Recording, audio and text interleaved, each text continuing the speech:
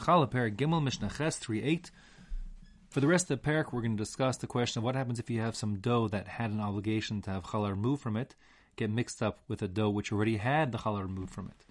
So, to understand this Mishnah, the next few Mishnayos, we got to review for just a moment here the rules of mixtures. Now, usually when it comes to mixtures, you go after the majority, midoraisa. There's a bittul barov, the minority loses identity amongst the majority. Sometimes you'll need 60 times against. Like, for example, we say tam ke'ikra, when the taste is present, so it's like the thing itself, the isra is present, and therefore you need to have 60 times against. Sometimes midorabanan, even higher thresholds are set. But there are certain cases of various items that are devarim she'enam misbatlim, things that just never become batul in a mixture.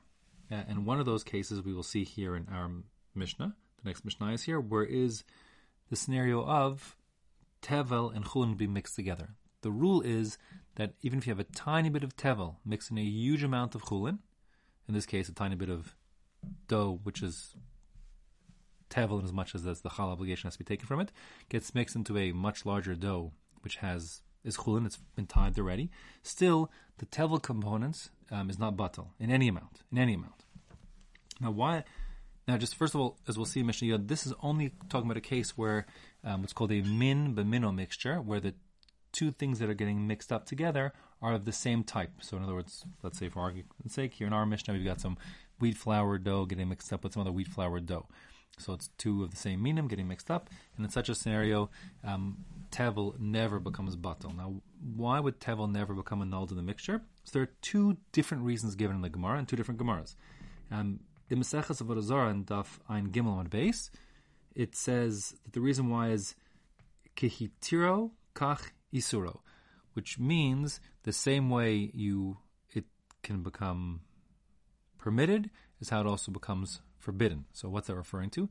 You'll recall, when it comes to truma, how much truma must be removed from a harvest of wheat, for example, to make the wheat now no longer tevel? The answer is even 1 grain. If you take even 1 grain as truma, midoraisa, that's sufficient for the whole batch, and so too with challah, tiny speck midoraisa would take away the whole batch. So therefore you see that even a tiny speck, a single grain, whatever it is significant in these halachas, and therefore Chazal said they should be significant also in terms of the removal, and therefore you have to remove it. It's not batal even in the smallest amount.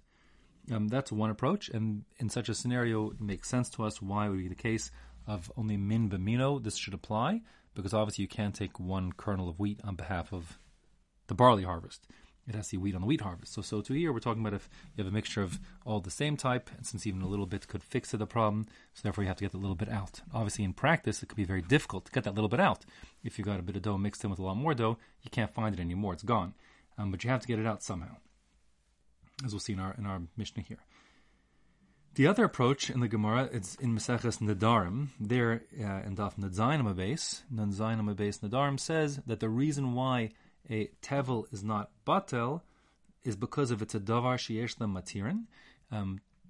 It's the category of things where there's a way to fix the problem. So an isser that has forbidden things would have a solution to solve their problem. Those are davar sheyesh lam matirin. Those things, Chazal say, since you can fix the problem, we're not going to let you just ignore it and pretend it isn't there and let it be batel. So in the case of tevel is a davar sheyesh lam matirim. It's the kind of isser that can be fixed because you can tithe it, and then the isser disappears. Meaning, to contrast that, let's say, for example, with bacon. Some bacon bits fall in your challah, so then there's no way to make the forbidden bacon be permissible. There's no way to kosherize, and that being the case, it's not a davar sheyesh lam matirim, and therefore the rules you need to have, shishim against whatever the story is. You need to have the taste disappear in the challah.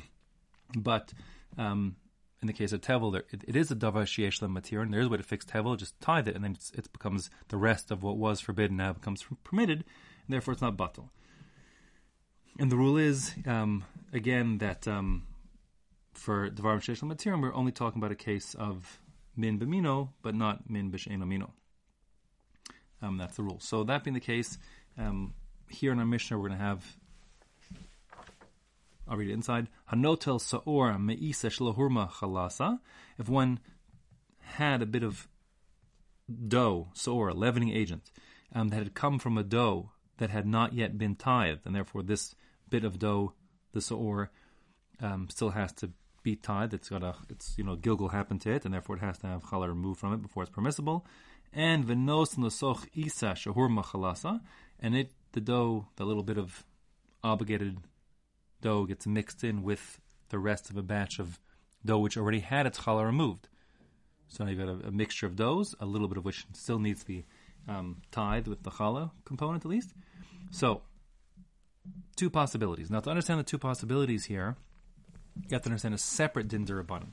There's a separate din d'Rabbanan which says that if you have two batches of tevel, and one is obligated d'oraisa and one is obligated just midrabanan, you can't take from one on behalf of the other in either direction. Either direction. It doesn't help that you could say, oh, I'm taking from the d'oraisa chayav part. Doesn't make a difference. So you'll have to set it up in a case where the obligation in our scenario here is to remove it, is what you're removing the source that you're tithing the challah from will have to have the same obligation as the seor piece that fell into the mixture. Now, as we just got finished saying, midoraisa, it's min b'mino, it's batal barov, it's gone. But b'drabban, the rabbi didn't let it become annulled, let's say because of one or two reasons, because it's a davar shesh l'matirin, and that being the case, you'll have to tie that piece of seor that fell in, taking challah out of it. The problem is that it's only a chiyav midrabanan, and therefore you'll need to source another chiyav midrabanan dough, a dough that has challah taken from it only rabbinically, and take the challah from that batch on behalf of the commingled batch. So how would you do that? If you happen to have sufficient supplies, parnasa here means supplies, resources to make a second batch of dough, and that second batch of dough you could make be only a chayav in challah midrabanan. That could be if you source the dough, for argument's sake, from areas the flour came from around Eretz Yisrael and in Eretz Yisrael, or perhaps a simpler way would be if you just make the dough be less than 5/4 of a kav of flour, but with the seor you put in, it would pass that threshold. So that means that midrabanan is obligated because you're going to commingle the doughs because you pass the threshold, even though midoraisa it would be exempt. There's not enough untithed dough in the equation to need to be tithed challah to be removed midoraisa. So you would make a second batch of dough. Just for argument's sake, let's say that you have one beitza of seor fell in. So the threshold is 43.2 beitzas. So you make a batch of dough with only 42.2 beitzas of flour. So it's not obligated midoraisa, just midrabanan, and you will commingle it with. You'll attach it to. You'll be mitzaref. You'll aggregate it with the dough that has the mixture of chulin tithed and seor untithed dough.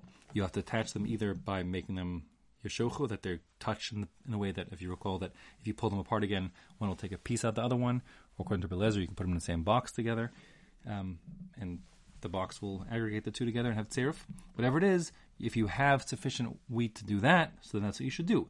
If you can from another place, so then just make a separate dough, connect the two doughs together, and then motzi lefi cheshbon, do the exact math, figuring out how much total dough must be tithed, and then you take a 24th of that and put it aside. Meaning in the example I gave, you would take 24th of 43.2 eggs, which is 1.8 eggs, exactly. But if you don't, if you don't have the resources to make a separate dough, this is all the flour you had. Now you're stuck. You have a mixture of tithed, separated dough that's ready to eat, and some seor which hadn't had the challah removed. It's mixed up together, and you have no other resource to more flour, so you can't make a separate dough to take the tithing from. So you'll have to take it from this mix. In such a case, motzi challah achas al hakol. Then we require you to take a challah from this dough, but you can't just take the prorated amount. You can't just say, you can't take 1/24th of the amount of the seor that fell in. You'll have to take 1/24th of the entire batch of dough. And that's a chiyuv d'Rabbanan, another d'Rabbanan.